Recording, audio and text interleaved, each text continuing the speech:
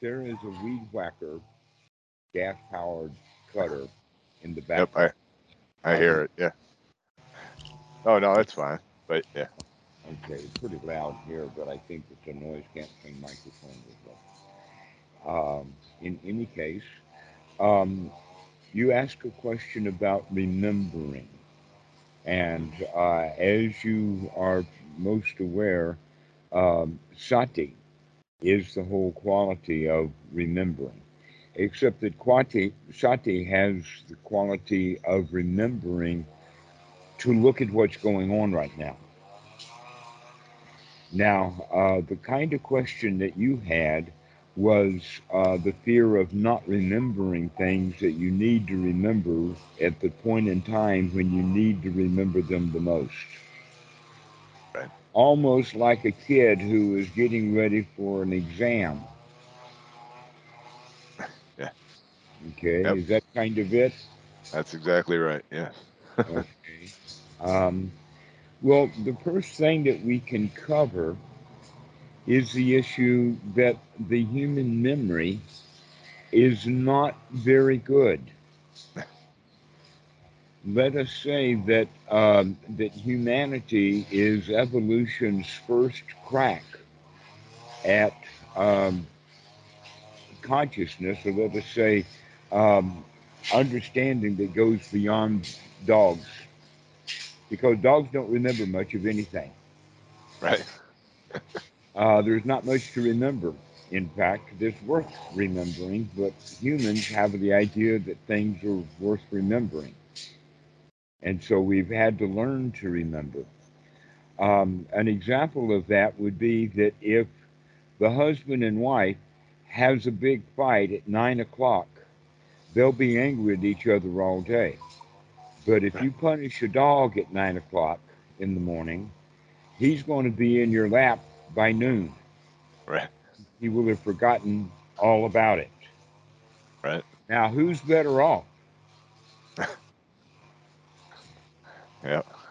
Okay, so the question then is around uh, the issue of what is worthy of remembering, because we already have established that we don't remember things very well.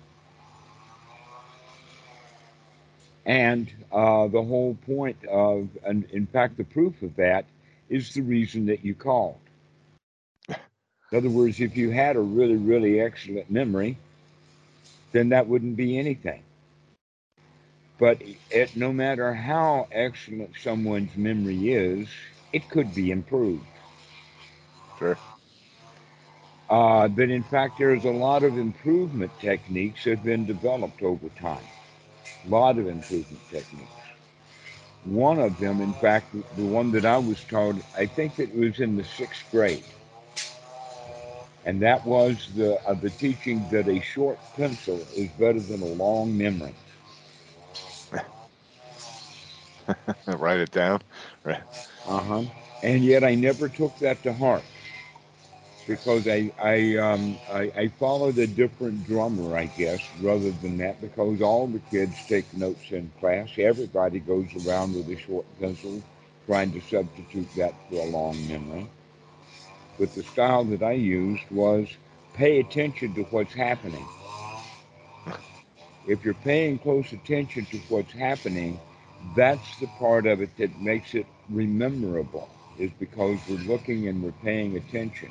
That generally the things that the kids forget on the test are the things they don't care much about anyway. Right. But the things that they really care about, they're going to get that part right on the test. Okay? So every one of us is now in the position of going out and taking life's tests daily. It's like a pop quiz every day.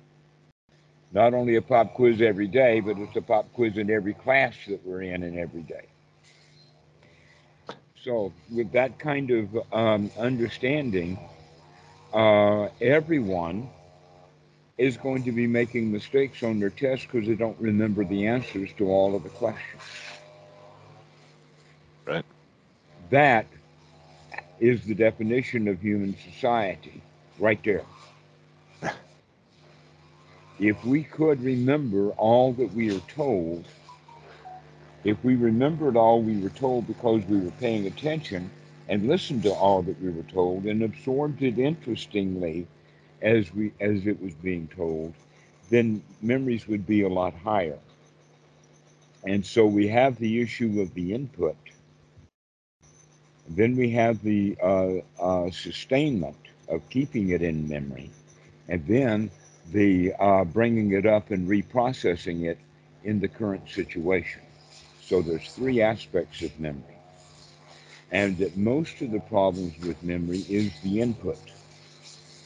If we don't take it in properly, and if we don't take it in properly, then we don't get it. An example of that is the kid who's listening to the teacher in class when they're covering a subject and is really curious and interested in the topic and asking questions, etc., like that.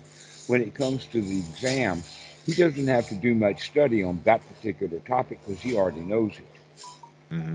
Where the other kids who weren't listening very carefully, when the time comes for the exam, now they've got to study. But they don't want to study, just like they didn't want to listen in class. Right.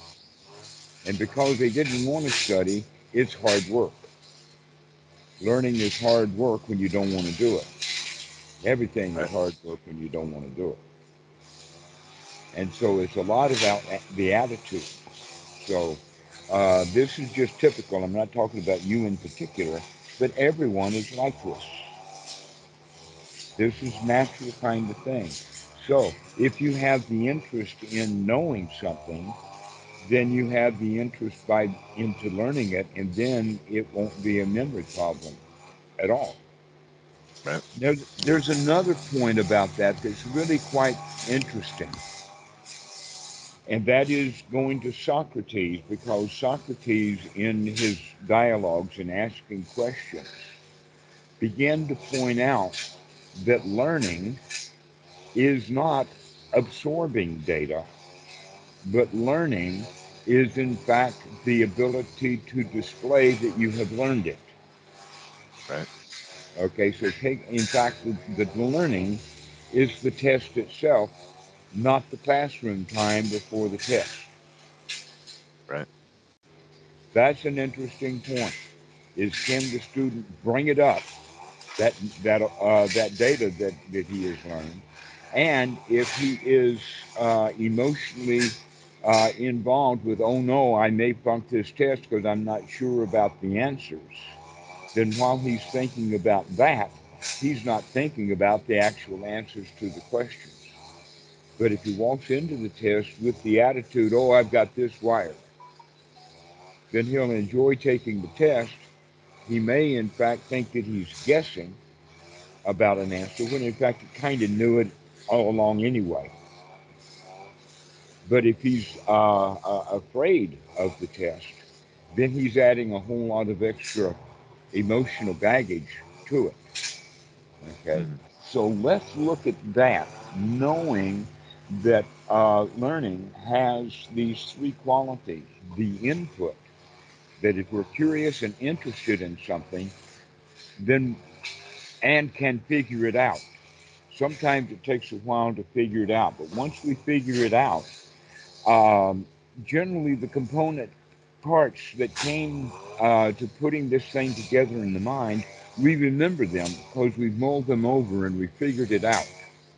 Hmm. Okay, and so generally, not remembering something also has the quality of doubt built into it because we don't really understand because we don't have track of all of the features and factors. And this is kind of an important point is that if we understand the overall point, then we can put things into context a lot better. Possibly an example of that would be the first lesson or the first classroom that a professor at the university teaches is the most important class because that's the class where he tells the students what they should be paying attention to, what's important to him. And Right. he'll announce that, and then he may never say it again for the whole rest of the class. He just assumes that everybody is taking the context that he has set up, and putting all the information into that context so they can plug it in here and plug it in there and get a sense of really what's going on. But most kids, we um, we we just kind of collect data, individual points of data, because we think that that's going to be a question on an exam without Right. putting it into the context. So the way that we gather data and our attitude about it, and the way that we store data, in the sense that are we storing the data just as individual random pieces of data, or are we putting that data into a context or into, um, let us say, finding a place or a niche where this information or this piece of data fits in? Right. Um, that's a really, really valuable point, is to recognize that. So, um, the, the bigger or deeper point now, we've talked about getting the data in and processing it in a way so that it will store and stay because it's got a context and it fits in with other facts. Now we have to look at how we're going to bring the data out at the time when we're actually taking the test. So Okay. now we have, that's the third item. When and how are we going to handle this particular thing? Also has a lot to do with attitude, in the sense of, oh, I've got this. I can handle this easily enough because I understand the context in the first place. And so, Okay. understanding of the context is how we're going to plug all of the details of knowledge into place. And then we have the confidence that we can bring that whole context back out to fit that data in. This is very, very handy for taking the test. But all of this has to do with emotional stuff. That, in fact, the emotional part is the bigger issue, Hmm. because if we're curious and interested in the information in the beginning, then it's easier to gather the information. If we're curious and interested in how this data fits into the context of things, then we'll have it stored better. Right. And if we have the right attitude when we take the test, then we'll be able to access that data much easier without having to have a pity party about, do I remember it or not. Okay. So with that context, we can start looking at um, the the deeper point. Then is the sati that we need to remember how to remember things. So sati then is the process of remembering rather than the facts that are to be remembered. Right. Okay. So when we're learning something, if we have the sati to remember that I will learn this and remember it better if I am curious and interested in it. And if I'm not interested in it, then I probably won't learn it. But see, we don't even think about that. We just think of this as something that I've got to learn, and we don't pay attention to the fact that I'm not interested in this topic at all. I'm not interested. I was assigned this class, I was put into this class, and I'm just not even interested in the topic. Right. Or I can't do it, which is another one. The attitude that I can't do it, I can't learn this. And we pick that habit up as kids. Okay, that this is beyond me. But it's really, the information is not beyond us. What really is going on is that we um, are not interested enough in the topic to want to learn the data. Right.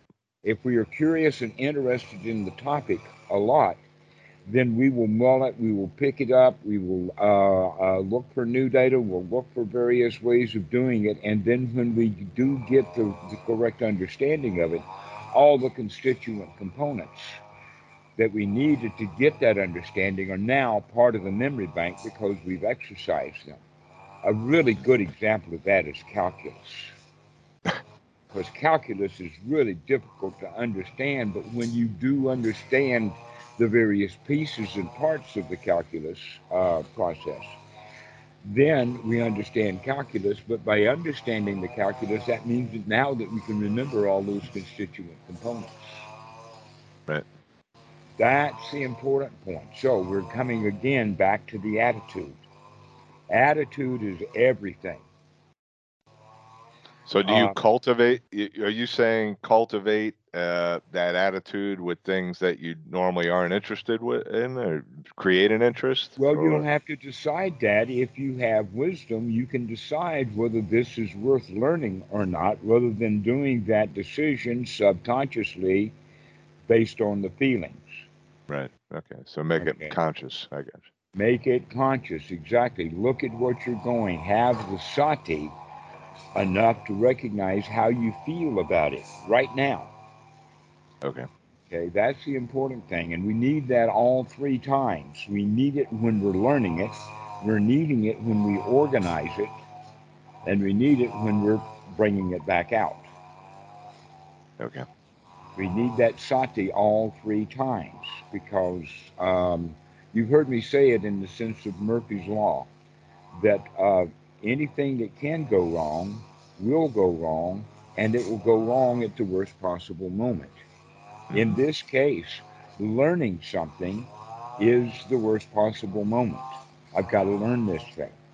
Yeah. Okay? Anything that can go wrong will go wrong, which means I didn't remember it. I didn't remember it. I've forgotten it, or I never learned it in the first place well enough. Okay, so this is the way that we're going to approach this is this present moment. What is my attitude towards this? Can I change my attitude towards it? Now, there's something else with that, and that is that there is also um, it's the same kind of memory exactly, but it has to do with that paying attention that we talked about in the sense of learning something. A really example of what I'm talking about is that the guy opens the door to his house because he's in a hurry to get to the bathroom. And on the way, he sets down his cell phone and his car keys on the way to the toilet. Hmm. Now I can't find Now he them. can't find either one of them. Right. Yeah. He didn't pay attention to where he set those things down because his only intention was is to get to the toilet. Right. And that's what he had in his mind. And because of that, he wasn't paying attention to setting the phone down. So this is again how we begin to recognize that we've got a learning here if we remember to remember, or if we remember to look, if we remember to pay attention, if we are practicing various aspects of anapanasati, including with the hands and whatnot, because we're conscious and aware of our hands so much, when we set something down, we know that we're setting it down and we know where we put it. Hmm. Um, One of the things that happened to me, just on a side note, was is that when I was a child, I was, I think all kids, are very, very disorganized Yes. and sloppy, and this and that can go anywhere because we're not paying attention to where we put stuff. Hmm. That goes for a while if you don't own much. In other words, if you've only got three pairs of pants, you can probably keep track of three pairs of pants. But if you've got 75 pairs of pants, you may not remember where all of them are. There may be some of the pants in the basement that you haven't worn in years and you've forgotten all about them, you see. Right. All Right. right. However, if you had a closet that was very, very organized, then all 75 pairs of those pants would be right there in the closet because you organized them and you paid attention to where things were being placed. Right. Now, Then I had you're not spending an hour looking for it every day. right. You spent the hour organizing the stuff, and now you don't have to spend many, many hours looking for stuff because it's all organized. I had to learn that lesson after I was a computer scientist. Because, see, the number of physical things that I own is probably under 10,000, probably under 1,000. but the number of files that I own and take care of is in the millions. Right. And they need to be organized. An example of that is Bhikkhu Buddhadasa's stuff needs to be kept together with under a label of Bhikkhu Buddhadasa, as opposed to Ajahn Chah's stuff is under the label of Ajahn Chah, and I don't mix the two together. Nor do I mix all the other stuff and just throw it in there. But if you've got movies, the way that they're organized here is Westerners. There's a one hard drive that has only Westerns, or another half drives that has only old movies. Mm-hmm. Okay, so this is all about the organization. So paying attention to how things are organized in the house means that we can remember where we put them. The same thing is true about abstract information. That if we remember the context or remember how this stuff fits in or where it belongs, then we can easier remember it. And so a lot of this also has to do with the paying attention to where we put stuff in the beginning. So goes around again about the attitude of, am I well organized? Do I have, if I'm going to be exposed to this information, the only reason why I would is because I'm going to need it later. Let me make sure that I'm actually putting this data in my mind in a place where I can find it later. Right. That we do that with our mind, that we have the mind disorganized just like we have the house disorganized, and now we're looking for the car keys and the cell phone inside the mind because things are not organized there either. Right. So we're talking about the organization. These are all, let us call it memory tricks or things that you can do consciously in the beginning.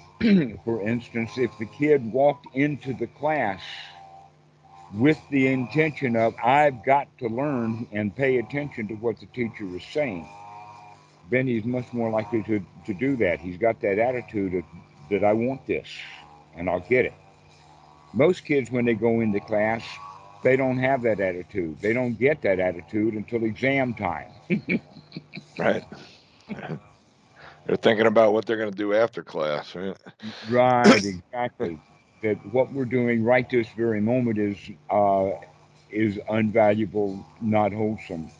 So, it basically what I'm leading all of this up to is that each of these three periods of time, the initial period of collecting the data, the organization of the data where it fits into a particular context, like as the example of Western movies go into the Western directory, and the old movies go in the old directory, and chick flicks go into the chick flick directory, and Asian martial arts movies go into a category with Asian martial arts movies.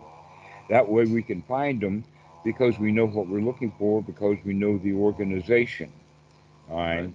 We can do that also with our knowledge of, say, history or music or whatever else that the class is, or in fact, the kind of job that we have Mhm. will require us to remember to put things in, to get them organized so that they fit into a context, and then we can retrieve that data at the right time.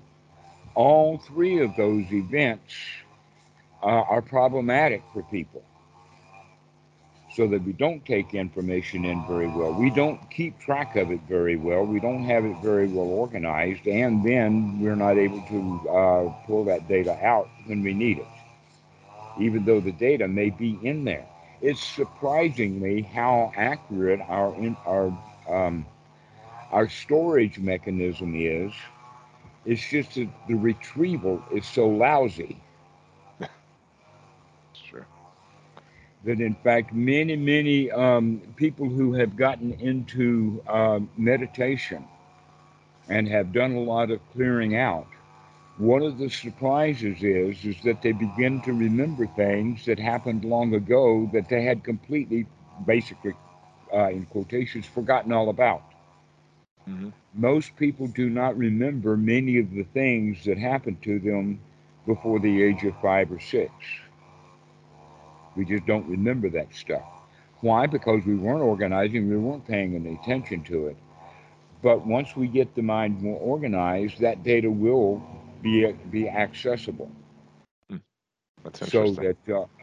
that you can remember many thousands of things that happened when you were 2 and 3 and 4 years old that we normally would not have access to because of all of the other things that are disorganized in the mind.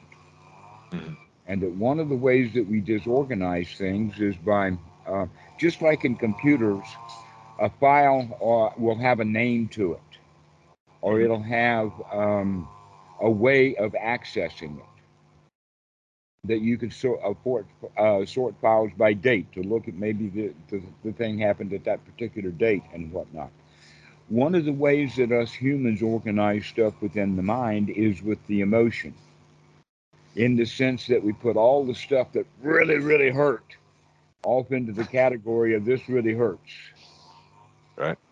Okay, and with that kind of organization system, then we don't want to deal with things that really hurt, so we kind of forget all about them, and yet they keep coming back up, and when they do, we hurt. Hmm. Because we hurt, we're all we really remember then is the hurt, not the details. But if we can dredge something up without having any emotional baggage, it doesn't hurt anymore. Now I could see it more clearly. And so this is also a point that when we store things, we often store it with a lot of emotional baggage. But you And, also and aren't go ahead.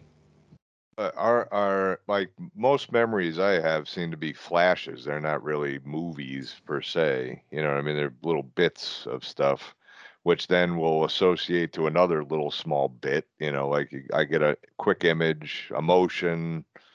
You know, it That's just exactly right. Congratulations for seeing that. That was something that I was going to cover. And yeah, that is that you're exactly right, because if there is emotional baggage to that memory, then all we have to do is have the flash of that memory. And now the next mind moments are going to be in emotion, they're going to be in feeling, they're going to be in reaction to that flash, right. as opposed to continuing that flash and making it a movie because we're paying attention to the movie rather than paying attention to how we feel about the movie. Ah,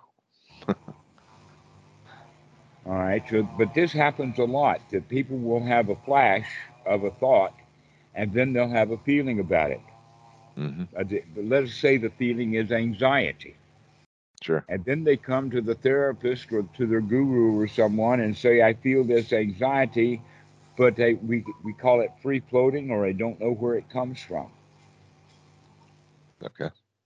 The answer to that is that's because they're not paying attention to those flashes.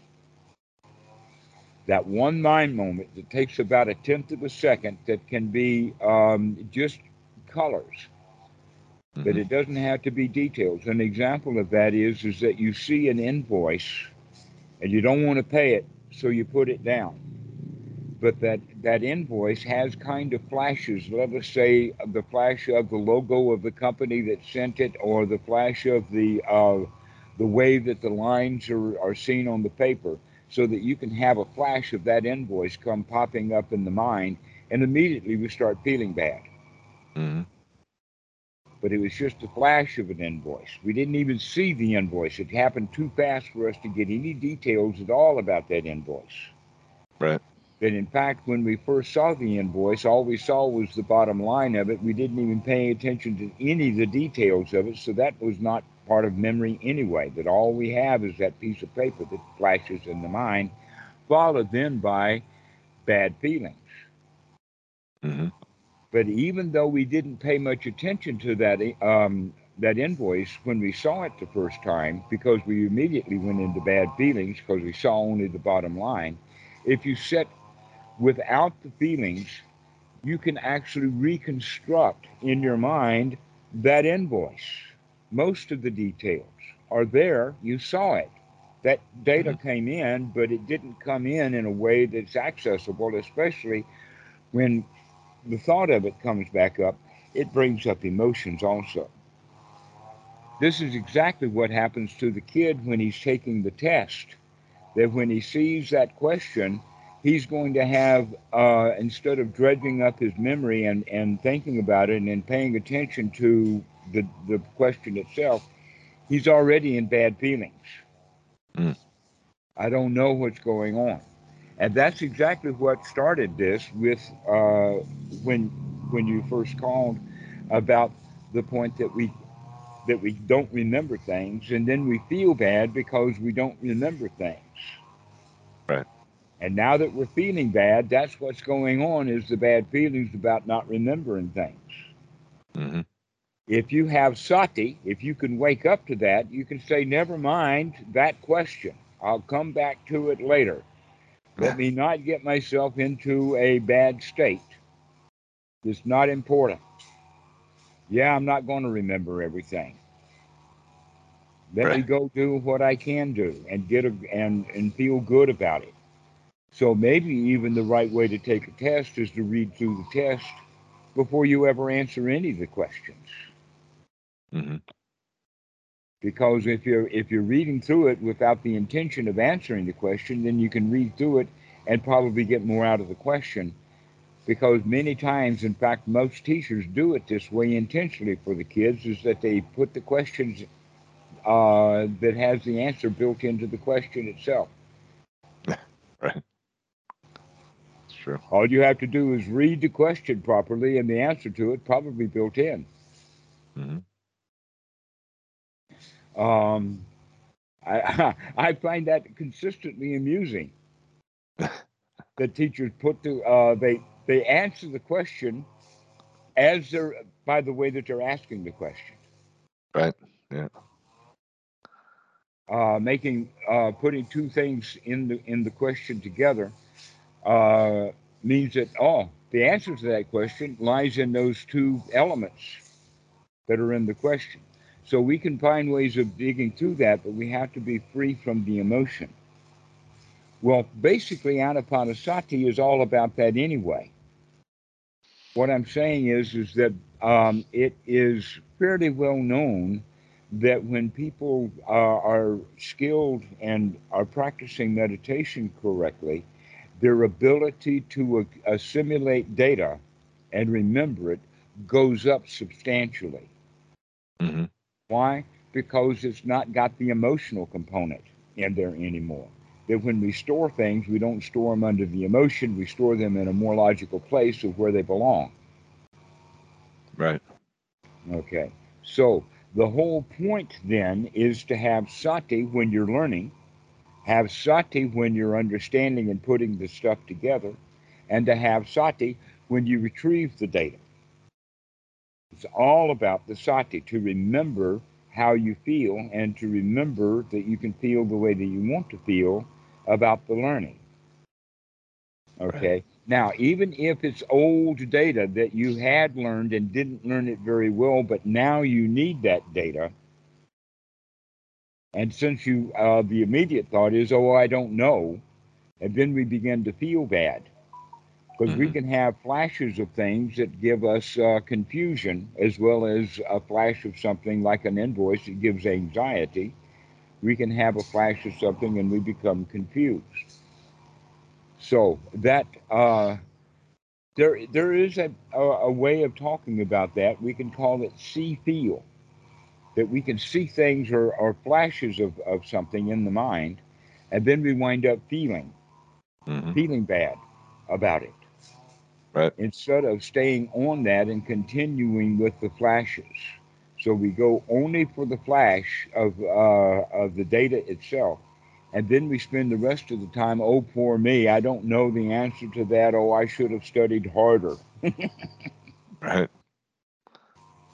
I get more of a I should have remembered that because now it's causing another issue that I didn't remember, on just daily items or whatever, or, if it's, a financial thing that I needed to remember and I didn't do it or whatever. But usually it's, just regret that I didn't remember something at the appropriate time. Okay, but now the problem is not that you've forgotten. The problem is now that you're regretting. Exactly. Yes. Okay, that you've gotten, and so what you could remember The sati was, oh, just because I've forgotten something doesn't mean that I have to be in regret, that I can take Right. responsibility for that. Yeah. That in fact, Well, the feeling of the taking that, yes, I did that, I screwed it up. I'll learn something from that. right. Well, I know this is not the right way to think about it, but I often think about it in the fact that if I don't, this is where the remembering part comes. If I don't repeat this and beat myself up about it, I'm going to forget it again. So that's, I guess that's kind of the back in the back of my mind. Like if I let this go and don't make it really important, then I'm going to forget this again, and then that's going to cause even more trouble. So it's a circular kind of thing. I mean, I know it's stupid, Mhm. Well, but, in that kind of stuff, though, can be taken care of with a calendar. That's the short pencil is better than a long memory. right, right. Well, but Okay, so I have an issue with that too because I have a to-do list that's like 4,000 items. So I think I overdo that too. But yes, I do understand what you mean by that. Um, Yeah, I mean, I try to write everything down. I do. I'm a calendar freak and a to do freak, almost probably too much. So okay, well, probably that you're doing that, so you're hearing what I'm saying, and you're saying, yeah, I'm checking that, but you're such a calendar freak because you're afraid that you're going to forget something. exactly. Yes. Ah, okay. Well, that means that your calendar freak doesn't solve your bad feelings,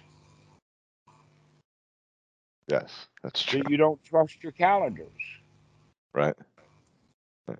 Or I get overwhelmed by them. You know. When the to do list is so long, it's like, oh God. You know. Um, while I understand that, I also understand that the lifestyle that we have chosen winds up having way, way too much to try Hmm. to keep track of. That, and we can say that in the sense of that your to-do list is so long because your greed for getting things done is so great That's true. that you Yeah. want a lot of stuff. And now you want so much of the stuff, and now you're going to forget that you might, you're worried that you might forget about something that you want because you Yes. want so many things. Yes. So that's another way, then, if you've already got the calendar stuff arranged, we can begin to trust the calendar. If you trusted it enough that you wrote it down on the calendar, then you can trust the calendar. And occasionally you can go through the calendar, say, yep, yep, yep, yep, I remember I've got to do that. I remember I've got to do this and that and the other thing. And begin Hmm. to trust the calendar. Right. But now we're going to also go to the point of making decisions or choices about what we're going to put on that calendar because, as you said, your calendar has got tens of thousands of things on it based upon all the things that you want. Right. And that much with Anapanasati is to recognize that that, that wanting is, in fact, making us dissatisfied with the way that we are. Hmm. So you've got a whole lot of stuff that you want. So you've got a whole lot of reasons to be dissatisfied. That's correct. Often I notice a lot of the things on my list are wanting things for other people too, which I really don't have a lot of control over. So, um, yeah, I mean, yeah, the wanting thing is pretty big. Hmm. Um, there's two ways to approach that. Hmm. One way of approaching it is sort of like the Buddha's method is kind of a one-two punch, in the sense that the way that Western society works, we want to do it instead of the one-two punch that the Buddha has. And the Buddha's method is to go and get away from all the things that we want. Hmm. Go get into seclusion and practice to become satisfied with the way things are.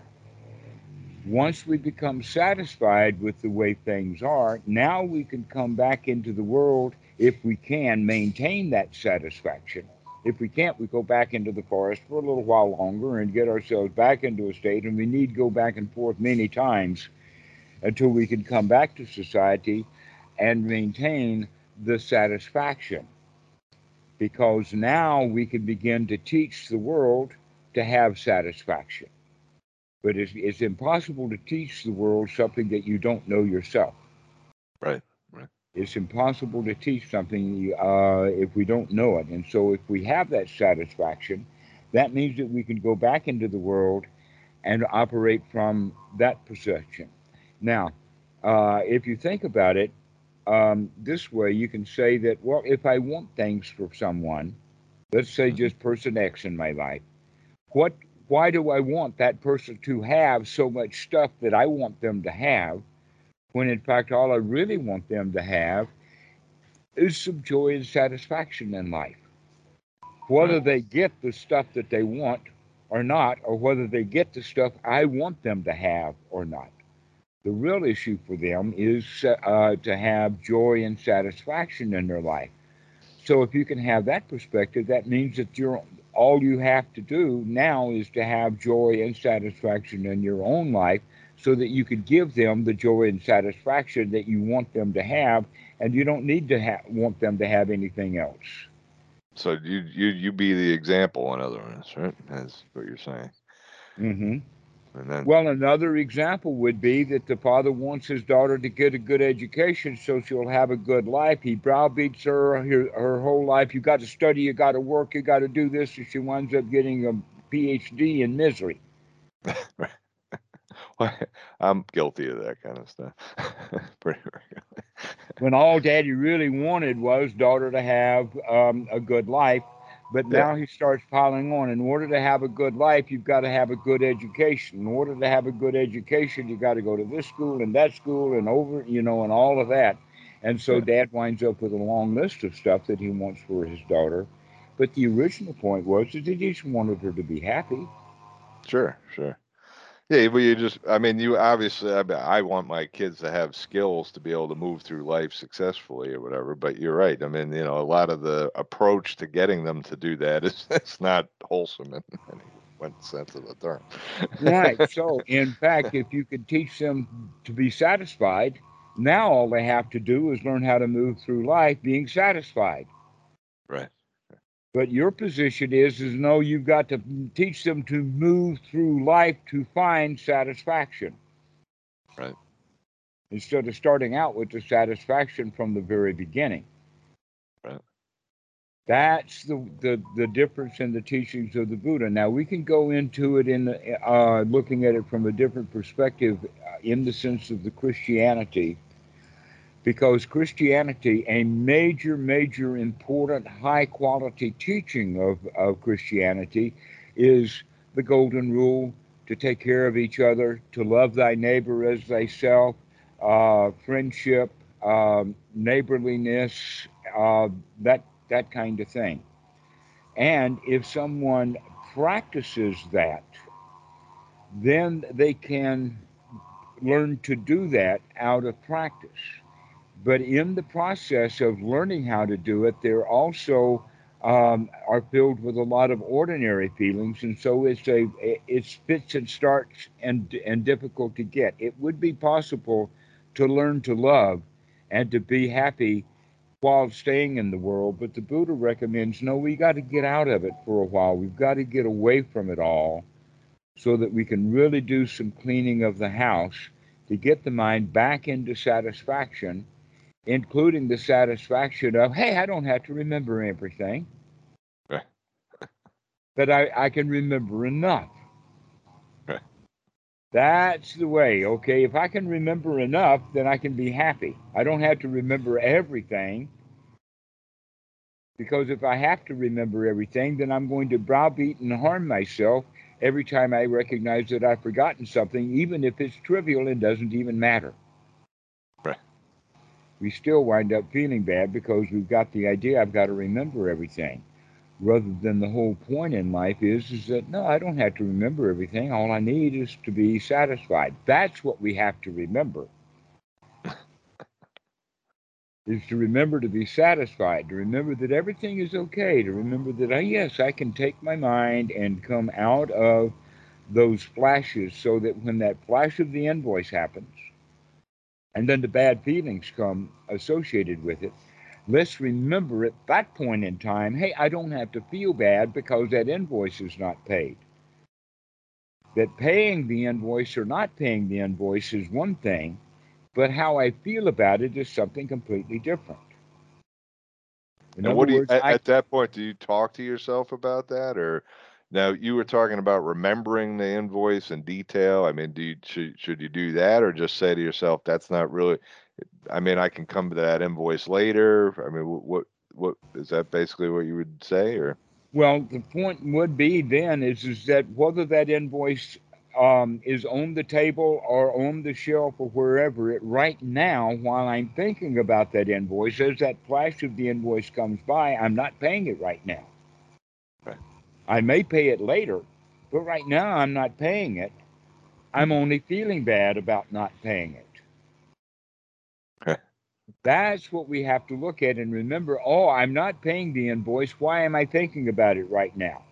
Or we Right. could say, oh, I remembered that invoice. That reminds me that I've got to pay it. Now that I'm remembering and reminding myself to pay it, I'll pay it right now. Okay. Okay. And if I pay it right now, now the question is, do I feel good while I'm paying that invoice, or do I feel bad while I'm paying the invoice? Okay. So again, we have this. In a way, I'm adding something new to remember, rather than all the stuff that you have to remember already. I'm adding something to it, So and that do is to remember mhm. to look at how you feel about what you're doing right now, over and over again. This is the teaching of the Buddha: is to wake up, to recognize that you've got a choice over how you feel right now. That is a different choice than whether you're going to do something right now. Okay.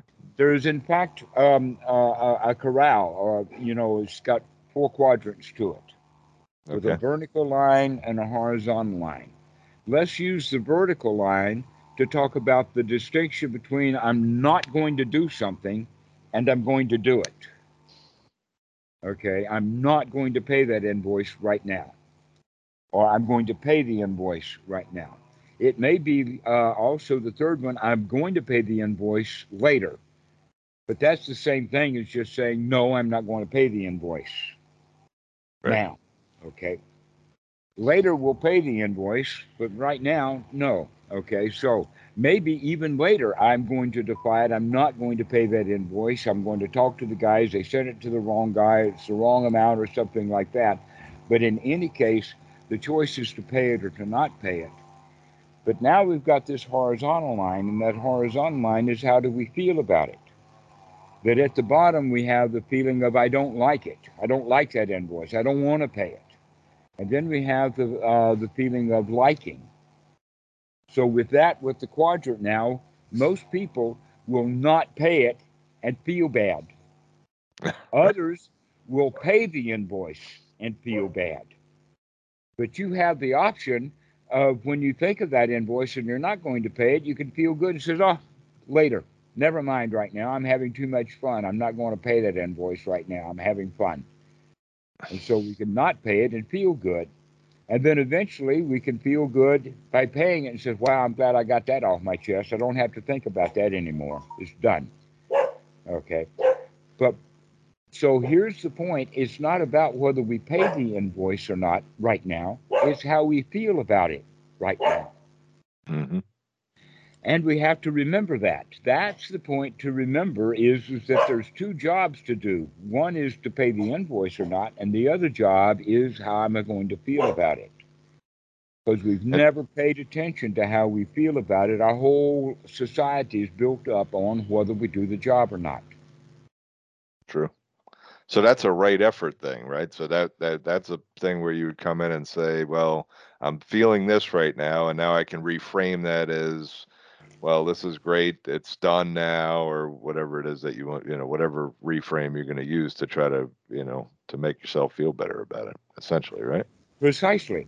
Yeah, you can use the word reframing if you like. That is a common term, and we can think of that framing is actually the circumstances or the things that are around it.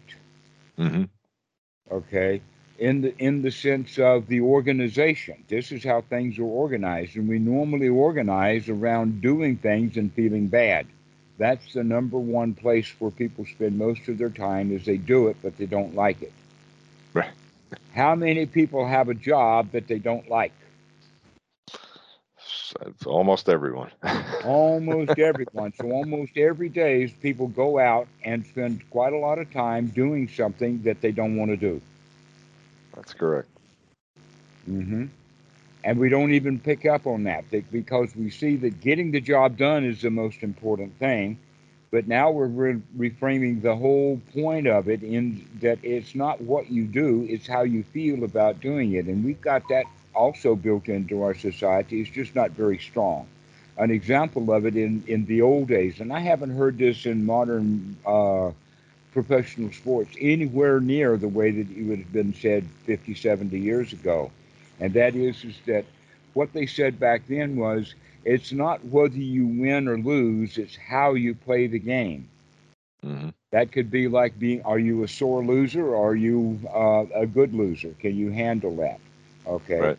But now we've gotten to the point that no, the game is the only thing. How you play the game is irrelevant.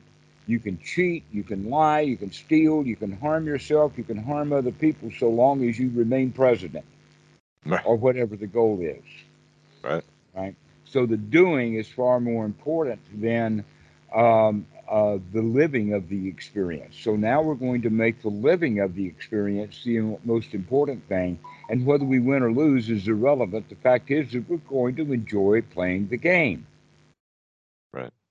This is the new way of looking at it, but we have to remember that because we're such in a habit of trying to get the job done that we're not paying attention to how we feel about it. So now we have to start remembering to pay attention to how do we feel. Gotcha. We really have to pay attention to that. So this is what we need to remember because this is actually the easy thing because I'm substituting now instead of having to remember 10,000 things because of a 10,000 item long to-do list. Now I'm adding one new thing to remember. Right. And that is to remember to look at what you're doing. Look at how you're feeling. Look at the situation in this present moment. Because when you do that and you can become satisfied in this present moment, then that to do list is not so important anymore. Right. That we've made it important because we're in the habit of feeling bad when things on the list don't get done or that we don't remember the answer to the test. But if we're completely satisfied, then we don't have to take the test. Right. Now, I know that that goes against the society. The society has been telling us our whole lives no, you've got to go work. You've got to Mm. go do something that you don't want to do. You got to do things. You got to work to eat, is one of them. Okay. Here's something that's really interesting that because of COVID and other things like that, you probably heard that many, by the millions of people, either did not go back to their jobs when COVID was over and people went back to work, or those people who were already working or had gone back to work, many of them are quitting. It's By a the bit huge, millions, people are quitting. huge amount over here. Yeah, it's hard. They have to pay like $10 more an hour to get somebody to do anything now over here. So yeah. Congratulations to humanity for finally waking up to recognize that that job that I had, was told that I have to have and that I'm supposed to have, comes with so many side issues that the job itself winds up being, let us say, only a part of the issue. The example is clothing, transportation, eating lunch out at the restaurant, child care, all kinds of things like that that we have as expenses because we have to have the job. Hmm. When I worked for IBM, I had a whole closet full of suits, whole closet full of white shirts. Many of them Sure. had oil stains on them, so you couldn't wear it anymore with an oil stain unless it was covered up with a suit coat. Hmm. Okay, now I don't even own a suit. Yeah. Don't even have one. Don't have one white shirt, not one necktie. I'd be hard pressed to find an old pair of socks someplace. Any socks that I could find would be at least 10, maybe 15 years old. Yeah, we So, definitely need a lot less than what people. I mean, I've been torn between both worlds. I've been sort of a slacker, and I've done stuff, but I've never really had a regular job in my whole life, so I'm happy about that. But on the other hand, I make jobs in my mind, so might as well might as well have just done the regular job. But you're right. I mean, I feel like if I'm not doing something, then I'm not, that is a Western thing. Like if you're not, you know, actively, making something happen, even though I really don't need anything, you know what I mean? Like I could sit home and have a meal with my family, or I don't need to go out anywhere. You don't need to go do anything. And it's just enjoyable just to be around with people. one of the students just sent a little story. And the story is that a fisherman was sitting in his boat, resting and enjoying the day. And the wealthy Uh-huh. tycoon came by and he says, "Why aren't you out fishing? If you go out fishing, you can get enough fish to buy a motor for your Right. boat, and then you could go out fishing easy, go further out, and get even more fish. And you could sell that. And when you get all of that fish, you can become wealthy like me, and then you can sit down and relax." Right. And the fisherman says, "I'm already relaxed." Right. Yeah. But this is the way, but we have bought that industrialist mental state that we've got to go get more and more and more and more and more, and then we can retire. Right. Except that most people, I wouldn't say most, but it is very characteristic, probably 30 or 40% of all the people who retire, let us say at an arbitrary 65, by the time they're 67, they're dead. Right. Yeah, they don't know what to do with themselves. But they Yeah. don't know what to do with themselves because they because they wouldn't lay down and just relax Yeah. because they were told they've got to go get more fish so that they can buy a motor so that they can get even more fish. Yeah. Yeah. And so that's how we live our lives without being satisfied with the way that we are. So this is the thing then is to remember this is what Anapanasati is all about is to get away from the world because the world is going to keep giving you marching orders. And so we need to get away and get out of seclusion, and maybe 1 hour a day is not enough, and we need to kind of take a real vacation. But another way of looking at it, no, if I do this 4, 5, 6, 7, 8 times a day, getting away from it and reevaluating my mind, I can get some progress done here. I think that the one that doesn't work is 1 hour or 2 hours in one sitting Mhm. meditation. That doesn't give people a lot of value. But if they quit their job and come hang out on an island without any meditation at all, Yeah. they're much better off because at least they're hanging out as opposed to working and working and working. And that they probably become more relaxed. So, what we can practice then is 4, 5, 6 times a day, taking 10 minutes to just clean the mind out and get ourselves back into a state of relaxation, into a state of satisfaction. Everything is okay right now. And if you Mhm. practice that 6 times a day, it will begin to seep in. Yeah. Bleed over. Mhm. I will say I haven't gotten up to 6 times a day. I'm doing maybe 3 times a day. I am going to work on building it up to the six. Um, but one thing Only 10 I minutes, 10, yeah, 15 it's only minutes. 10 minutes. Yeah, yeah. Yeah. But when I don't I haven't noticed any seeping over into the real world as as much as I'd hope for yet. So I mean, does that just improve over time? Well, I, it does. And one of the things then that we have to do is say, okay, I'm going to remember to let it bleed over. I'm going to remember to take a deep breath every couple of hours, or we can have. I used to give students the idea of using a cell phone, and I recognize that there's a lot of meditation cell phone apps. But hmm because the culture is such that people get really attached to cell phones, and we don't really need them anyway, then I wouldn't really recommend that you would do it. But you can remember uh, every 30 minutes, or you can make kind of a rule every 30 minutes, you're going to stop what you're doing and take a deep breath and relax.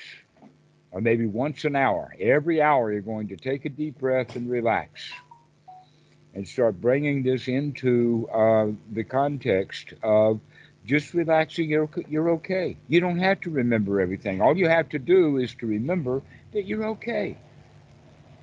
right. Just remember everything's all right. On that note, I do have I do. There's one thing that nags me when you talked about, people not working, and then, people think they have to work to eat. I have a tough time thinking that you can't. How are you going to eat without working? Yeah, sure, you can have people give you food, but someone had to go do the work to get the food. Somewhere it's got to come from somewhere. So, You probably have heard, I mean, we can go off into all kinds of directions about that, but it's not an issue of the food because you probably heard that the way that our food industry is set up, they throw out about 30% of it. I didn't know that. No. Yeah, they throw out, yeah, any tomato that's irregular, they're not Mhm. going to put it on the food store because people won't buy that. That'll be the last tomato that's bought, and so they don't. Gotcha. And so that's just one example of it. But even though that one tomato that has got a spot on it would have not been sold in the store, guess what? At the end of the day, a whole lot of tomatoes weren't sold at the store, and the store's got to throw out a whole lot of tomatoes. Mhm. Okay, so I'm just looking at it from the position that it's not a matter of the lack of food because we've got plenty of food. Gotcha. Okay, that's the first thing to look at. The next thing to look at is the issue of that not only has, let us call it big business for lack of a better term, that big business has decided that they would rather make a huge profit off of selling two-thirds of the food and let the other third rot. They Mhm. would also rather you keep working whether you're productive or not. That is true. They do wanna have everybody working nonstop. There's a lot of Hmm. movement towards that. Right. So when people talk about AI robbing all of the jobs, there has been no point in the history of technology that technology has put a whole segment of people out of work and they've maintained that being out of work. No, because the society wants everybody out there slaving, trying, working. Mhm. That if people that in fact that's what's starting to unravel um, capitalism is the fact that people understand that they're not benefiting from the capitalism. Mhm. Uh, like we mentioned about in the US, a lot of people are quitting their jobs. There's also something happening now in China.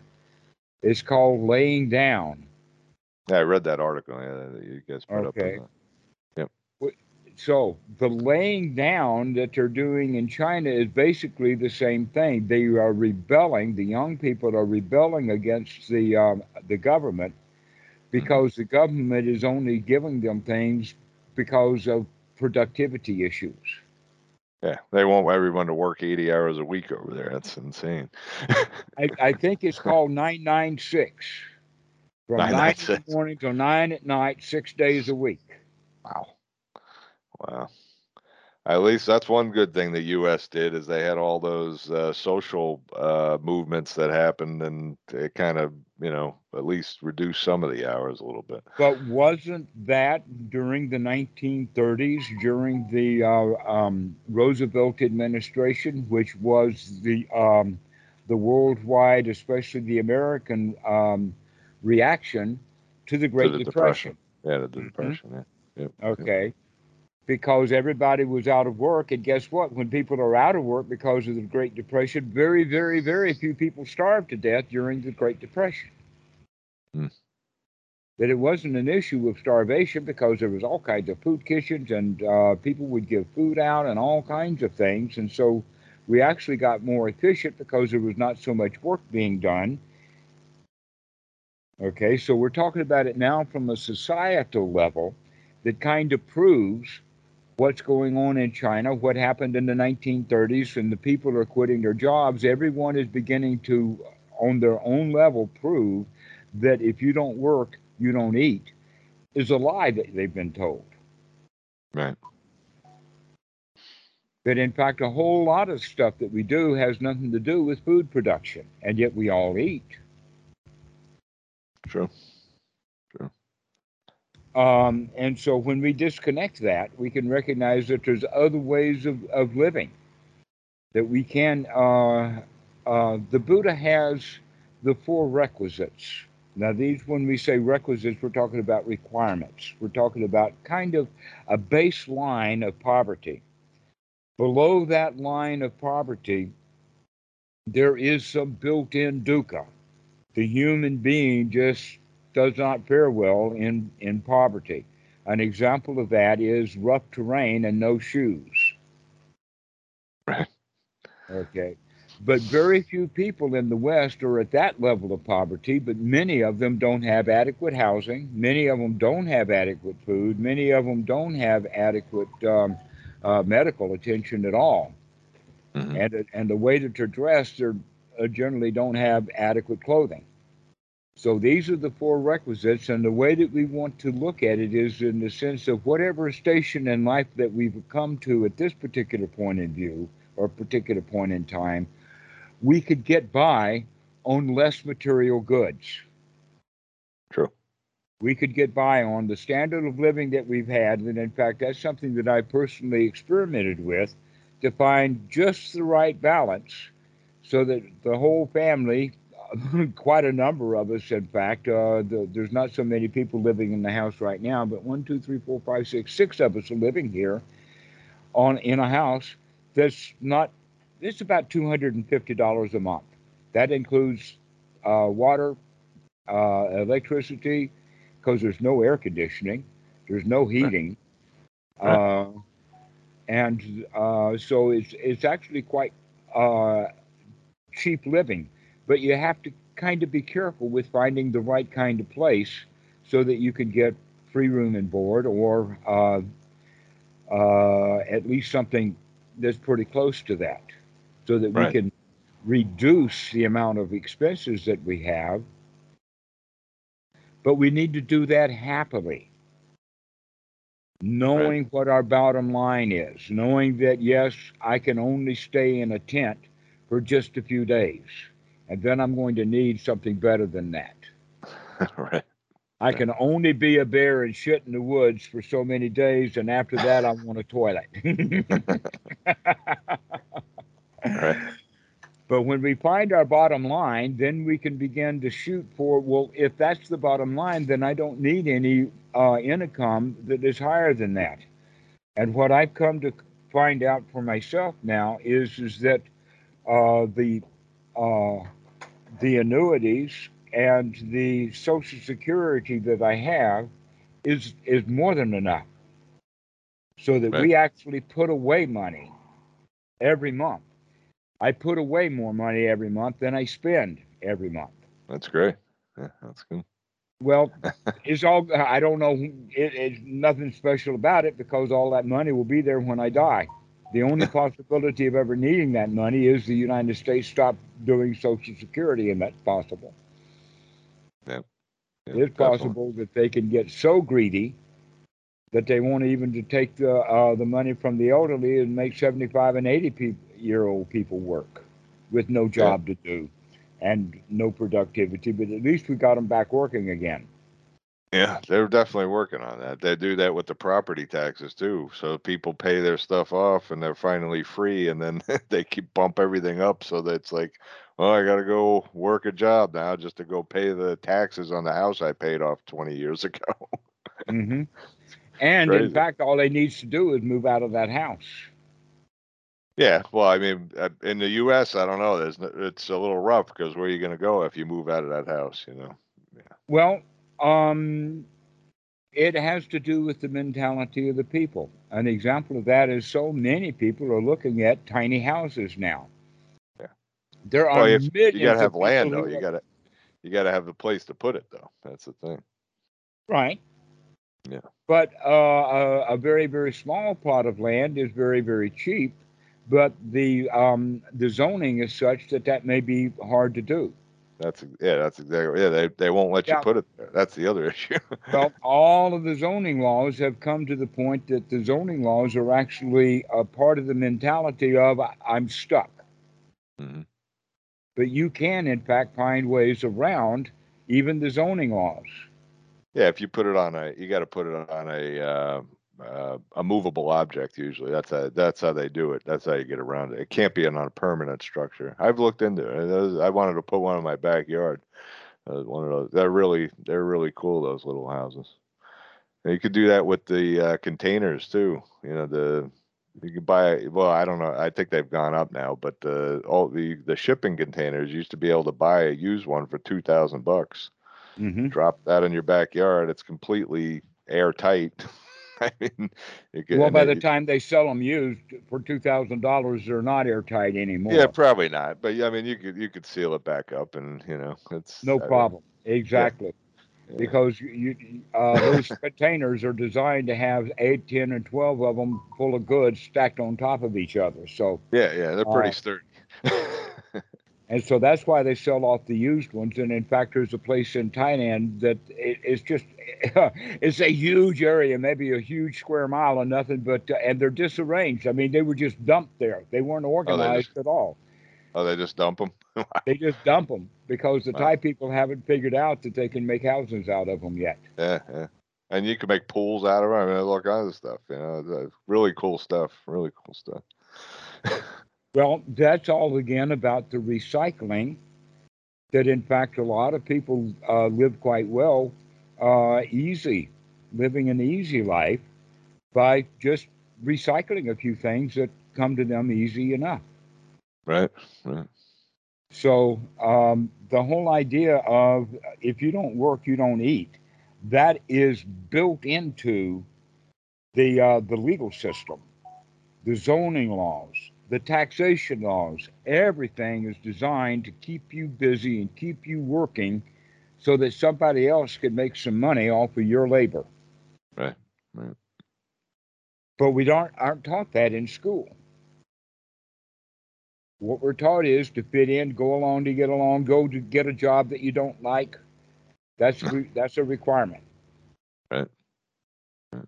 Okay, so if you can remember that you can not have to work right this very moment, if you can remember that you can relax right now, that if you can remember that you can be satisfied for a little while and come out of the greed of wanting to remember everything, you could just remember one thing, and that is, I remember enough. I remember to be happy. Right. That's the difference. That's why the teaching of the Buddha is so radical, is because in a way it will destroy, if people, enough of people understand it and start to practice it, it will destroy the gross national product. Mm. That it will destroy the zoning laws because nobody pays any attention to the zoning laws. You don't have to take the zoning law off the book. You just ignore it. Right. Right. Well, you Go do got to to watch out for the jackboots that'll come in though when you when you ignore stuff in the U.S. But yeah, well, the guys who were wearing the jack boots, though, they're part of that society, and that it has to do with being able to make friends with everyone. So when the Mm. jack boots come, they're probably not. That the jack boots coming is probably a story that you've been told that you believe in, but very, very few jack boots come onto property. They're too busy being out on the highway, uh, molesting people driving around. That's true. Yeah. Well, that is profitable. Because that's really, really profitable. Yeah, Harassing you because you've got a shed in the backyard, yeah, or that there's too many people living in the house. yeah. Well, it does seem to me that they're moving in that direction though, where that because there seems to be a huge push to have everything go to plant-based stuff because the margins are huge. You could sell 10 cents worth of grains for $2 when you package it right, whereas something like beef or whatever has a very low margin, and it's pretty intensive to create. So, there's a huge push on, not having, people can't have, a goat in their backyard for milk or whatever, because, whatever, it's breaking some regulation or something, so, the simple things like that. I don't know of a goat, but I do know that the neighbor over here has a pig, and the ones Uh-huh. back there have chickens. Nice. Nice. Uh, I, I don't know why that had happened of getting animals out of the city. India's just fine with animals in the city. They've got sacred cows all over Yeah, town. yeah, yeah, yeah, Okay, it has to do with this control issue. We want hmm, to keep everybody poor and dependent upon the economy. You yep, got to go yep, get a job. You can't just have a chicken in your backyard. yeah. You got to go to a store to get everything. You got to go to a store. Well, see, people are beginning to figure that out, that that's backwards. Right, That in fact we can have a garden, right, that we right, can just relax and enjoy our lives, that we don't have to keep struggling and striving. right, right. But the problem, though, with everyone like yourself is that we don't remember the right things. That you're trying to remember everything in order to get your to-do list, when in fact the right thing to remember is that you could relax and forget about the to-do list for a little while. Right. Yeah. Maybe not permanently, but if you get used to forgetting about it for a while, maybe the next time you can forget about it a little while longer. Maybe you can go all day without worrying about that to-do list. Right. Take the day off. Yeah. Maybe take a week off. You don't have to worry about that to-do list for a week. If That you would be stop nice. putting, yeah, okay. So that's what you can start looking for is that can you remember to not put stuff on the to-do list? Can you remember to keep your to-do list empty? Or at least right now, at least for this period moment, let me at least remember right now I can take a deep breath and just relax. And we need to practice that over and over and over throughout the day so that you can come down to about 10 or 6 times a day. You can actually relax and get rid of that to do list.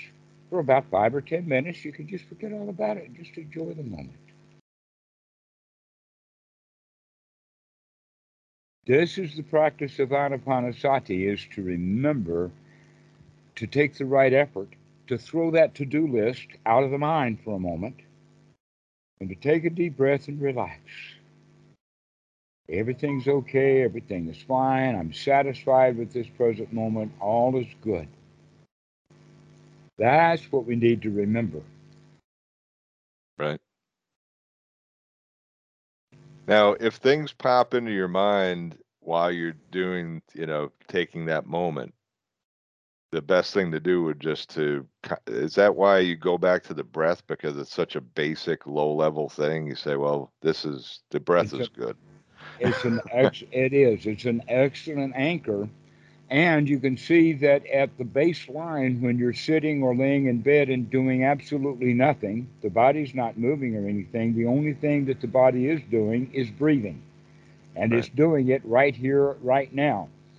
So Right. that would be what we would mean then by the baseline is to pay attention to the reality of the situation. And the reality of the situation is this human body is laying here breathing or sitting here breathing. Right. Okay, and so then we can begin to build the sati in the sense of this breath. This is a life giving, long in breath, and it's delicious. If you don't think that an in breath is delicious, try going 5 or 10 minutes without one. And then when you take that breath, it really will be delicious. Yeah. Well, you're right about that. I did Wim Hof has a breathing thing where he has you do 40 really, really deep breaths, and then he has you do a breath hold. And you can hold your breath a lot longer, I guess, because your body gets oxygenated from, Right. Hmm. basically hyperventilating. And, you can hold it for probably almost 2 minutes, really, which is kind of amazed me because if I try to hold my breath now, I could do it for maybe 20 seconds. But when you take that deep breath after that, oh my God, it's the it's exactly what you said. It's like heavenly. It's amazing. Yes, it is. All right. So now that you know that, you can begin to practice that little bit of heaven every time you remember to take a long, deep in breath.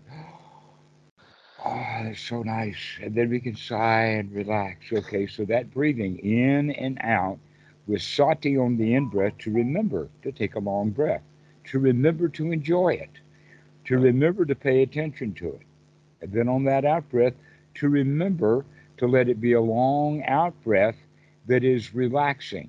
So as you breathe out, you relax, and everything is good in and out and easy. And you'll do that for a few minutes, and then you'll forget all about it and go off and do something else. But the fact that we did that put us in a much better state than if we had not been doing it at all.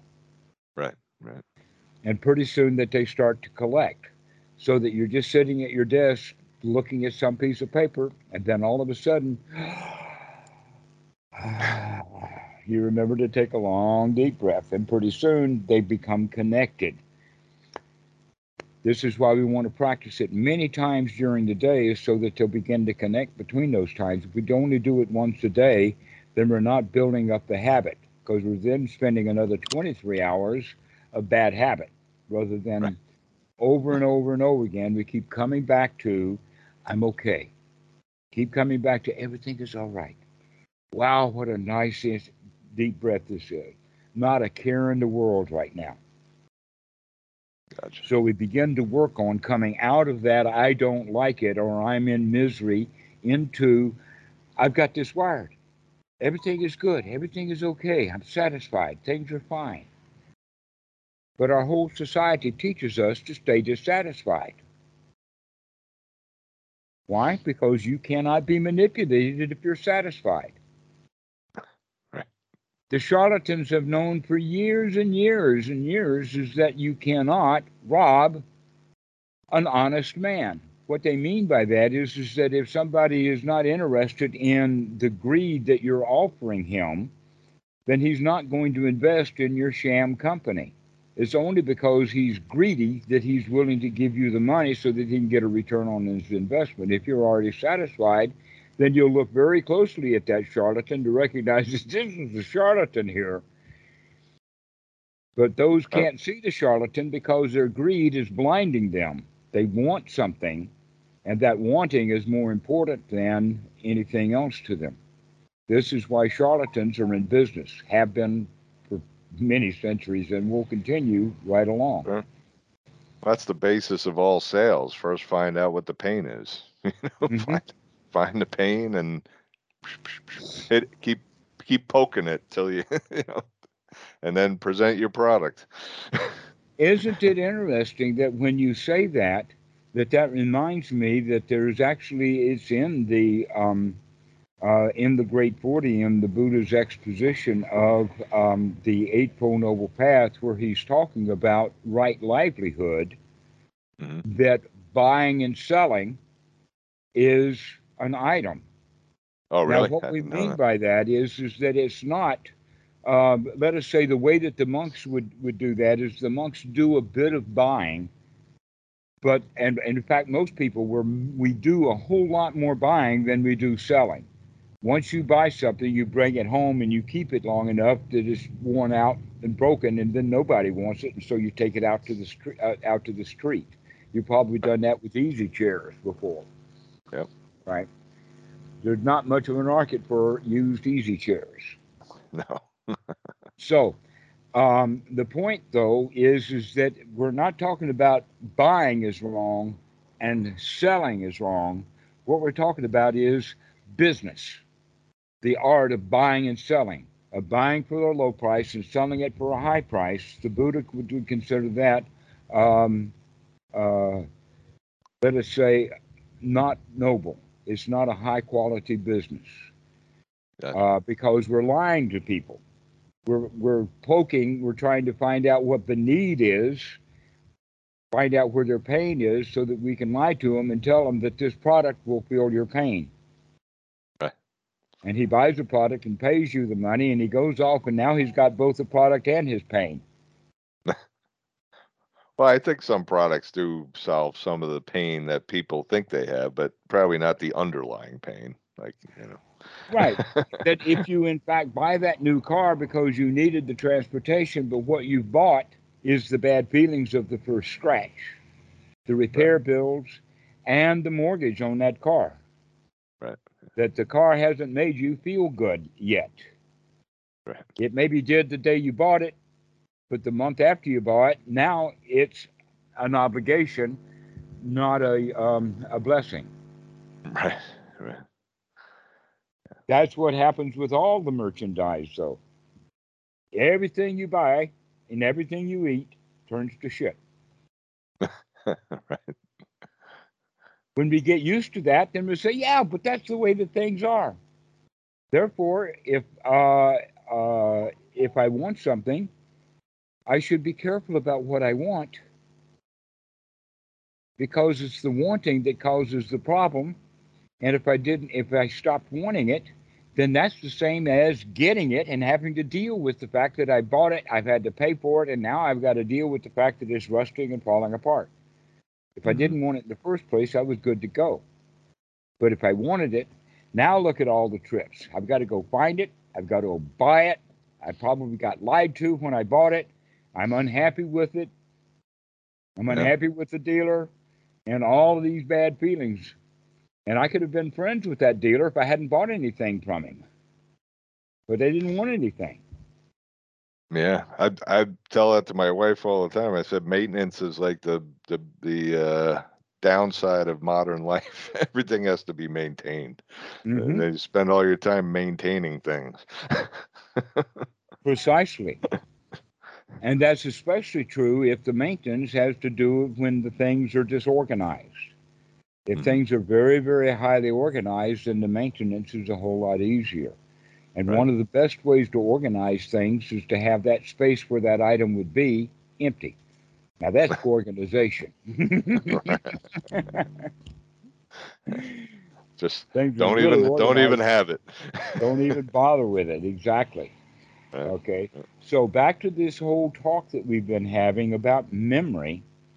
Mhm. The whole idea then is to be careful about what you're going to remember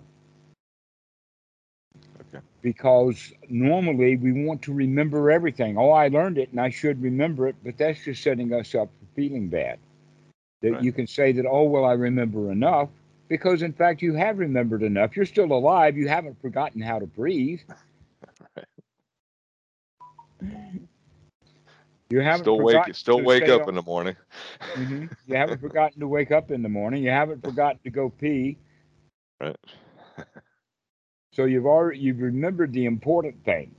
That's the way of looking at it. Well, I've got all the good stuff wired down. I don't have to remember everything, but I do have to remember what to remember. What's enough to remember? It's like a meta memory. Precisely. That's what sati is. It's kind of a meta memory to remember to look at what you're doing right now. Yeah. To remember to evaluate is that the desire to remember that thing is causing me trouble right now. Right. Why don't I stop wanting to remember that and just sit and enjoy the moment? I'll think of it later. Right. Yeah, I noticed that Buddhism seems like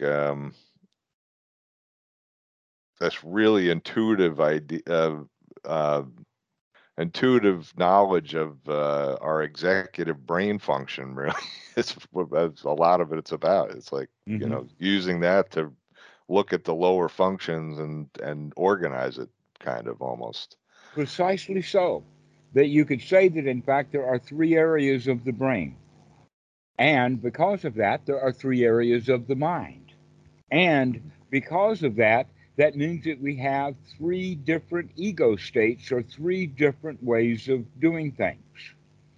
Mhm. Number one, the baseline is what they call the reptilian brain that takes care of the bodily functions like digesting the food and the heart beating and that kind of stuff. But it's also the point of all of your motor movements. The example that I would use would be the example of an alligator. The brain that the human has is similar to, or at least part of the brain of the human, the anterior cortex, is very, very similar to the alligator's brain in its structures and its functions and everything. The only thing that's different is the cerebellum on the human is much bigger. But Mhm. other than that, all of that stuff is there, which means that anything that you can do that an alligator can do, you do it with the same part of the brain that the alligator does it. Mhm. Crawling around, wagging our tails, eating, opening our eyes, seeing, breathing, that kind of stuff is all done with the reptilian part of the brain. But there's something that the reptiles cannot do, and that is that they do not herd together, they don't rest together, they do not have any cooperation. That every alligator is on his own.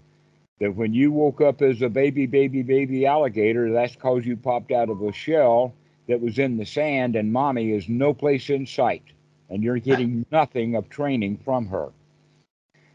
But humans and mammals that have live birth, we have a different part of the brain for mommy to nurture the young.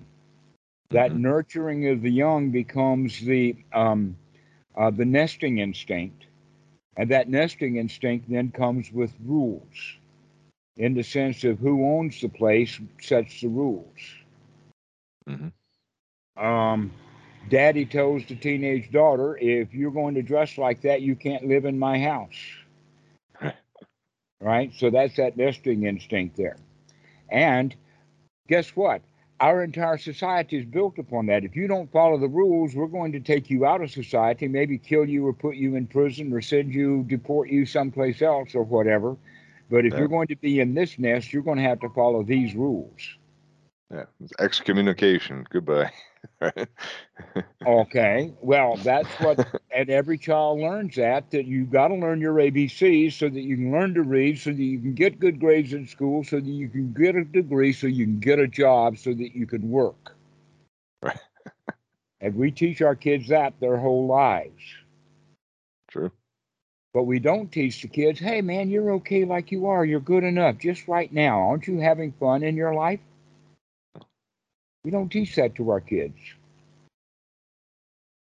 Or very few of the kids are taught that. Very Right. few kids are taught that you're okay even if you didn't make an A on that test. True. It was okay that you made a C. Right. Did you enjoy the test? So we've got all of these social pressures that are put on every one of us as children, and almost all of them are artificial,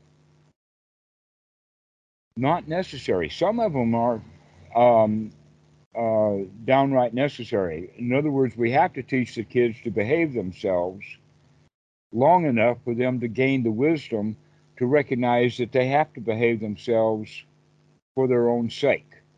rather than because they're following a rule. So we give the kids the rules in the first place. The problem is that most of humanity remains rule bound for the rest of their life because of this midsection of the brain that we call the temporal cortex or the mammalian brain, which is the source of all the rules, all the ways of things that are supposed to do.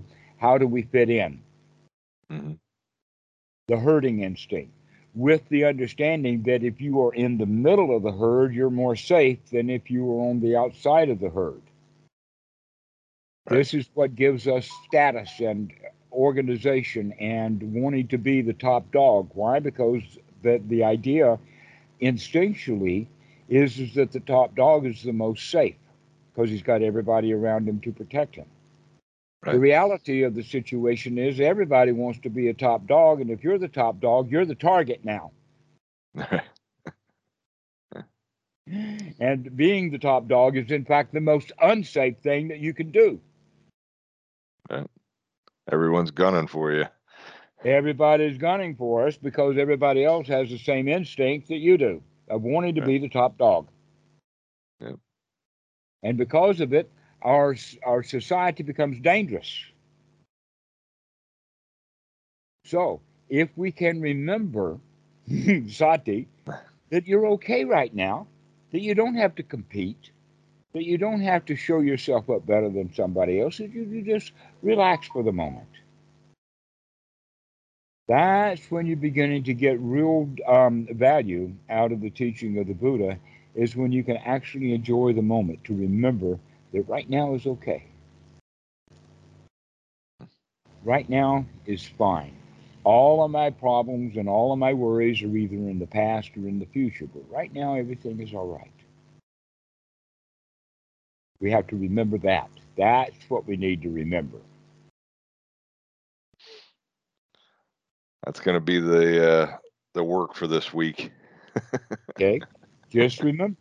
Tie a string around your finger, tattoo a crucifix on your shoulder or something, but remember,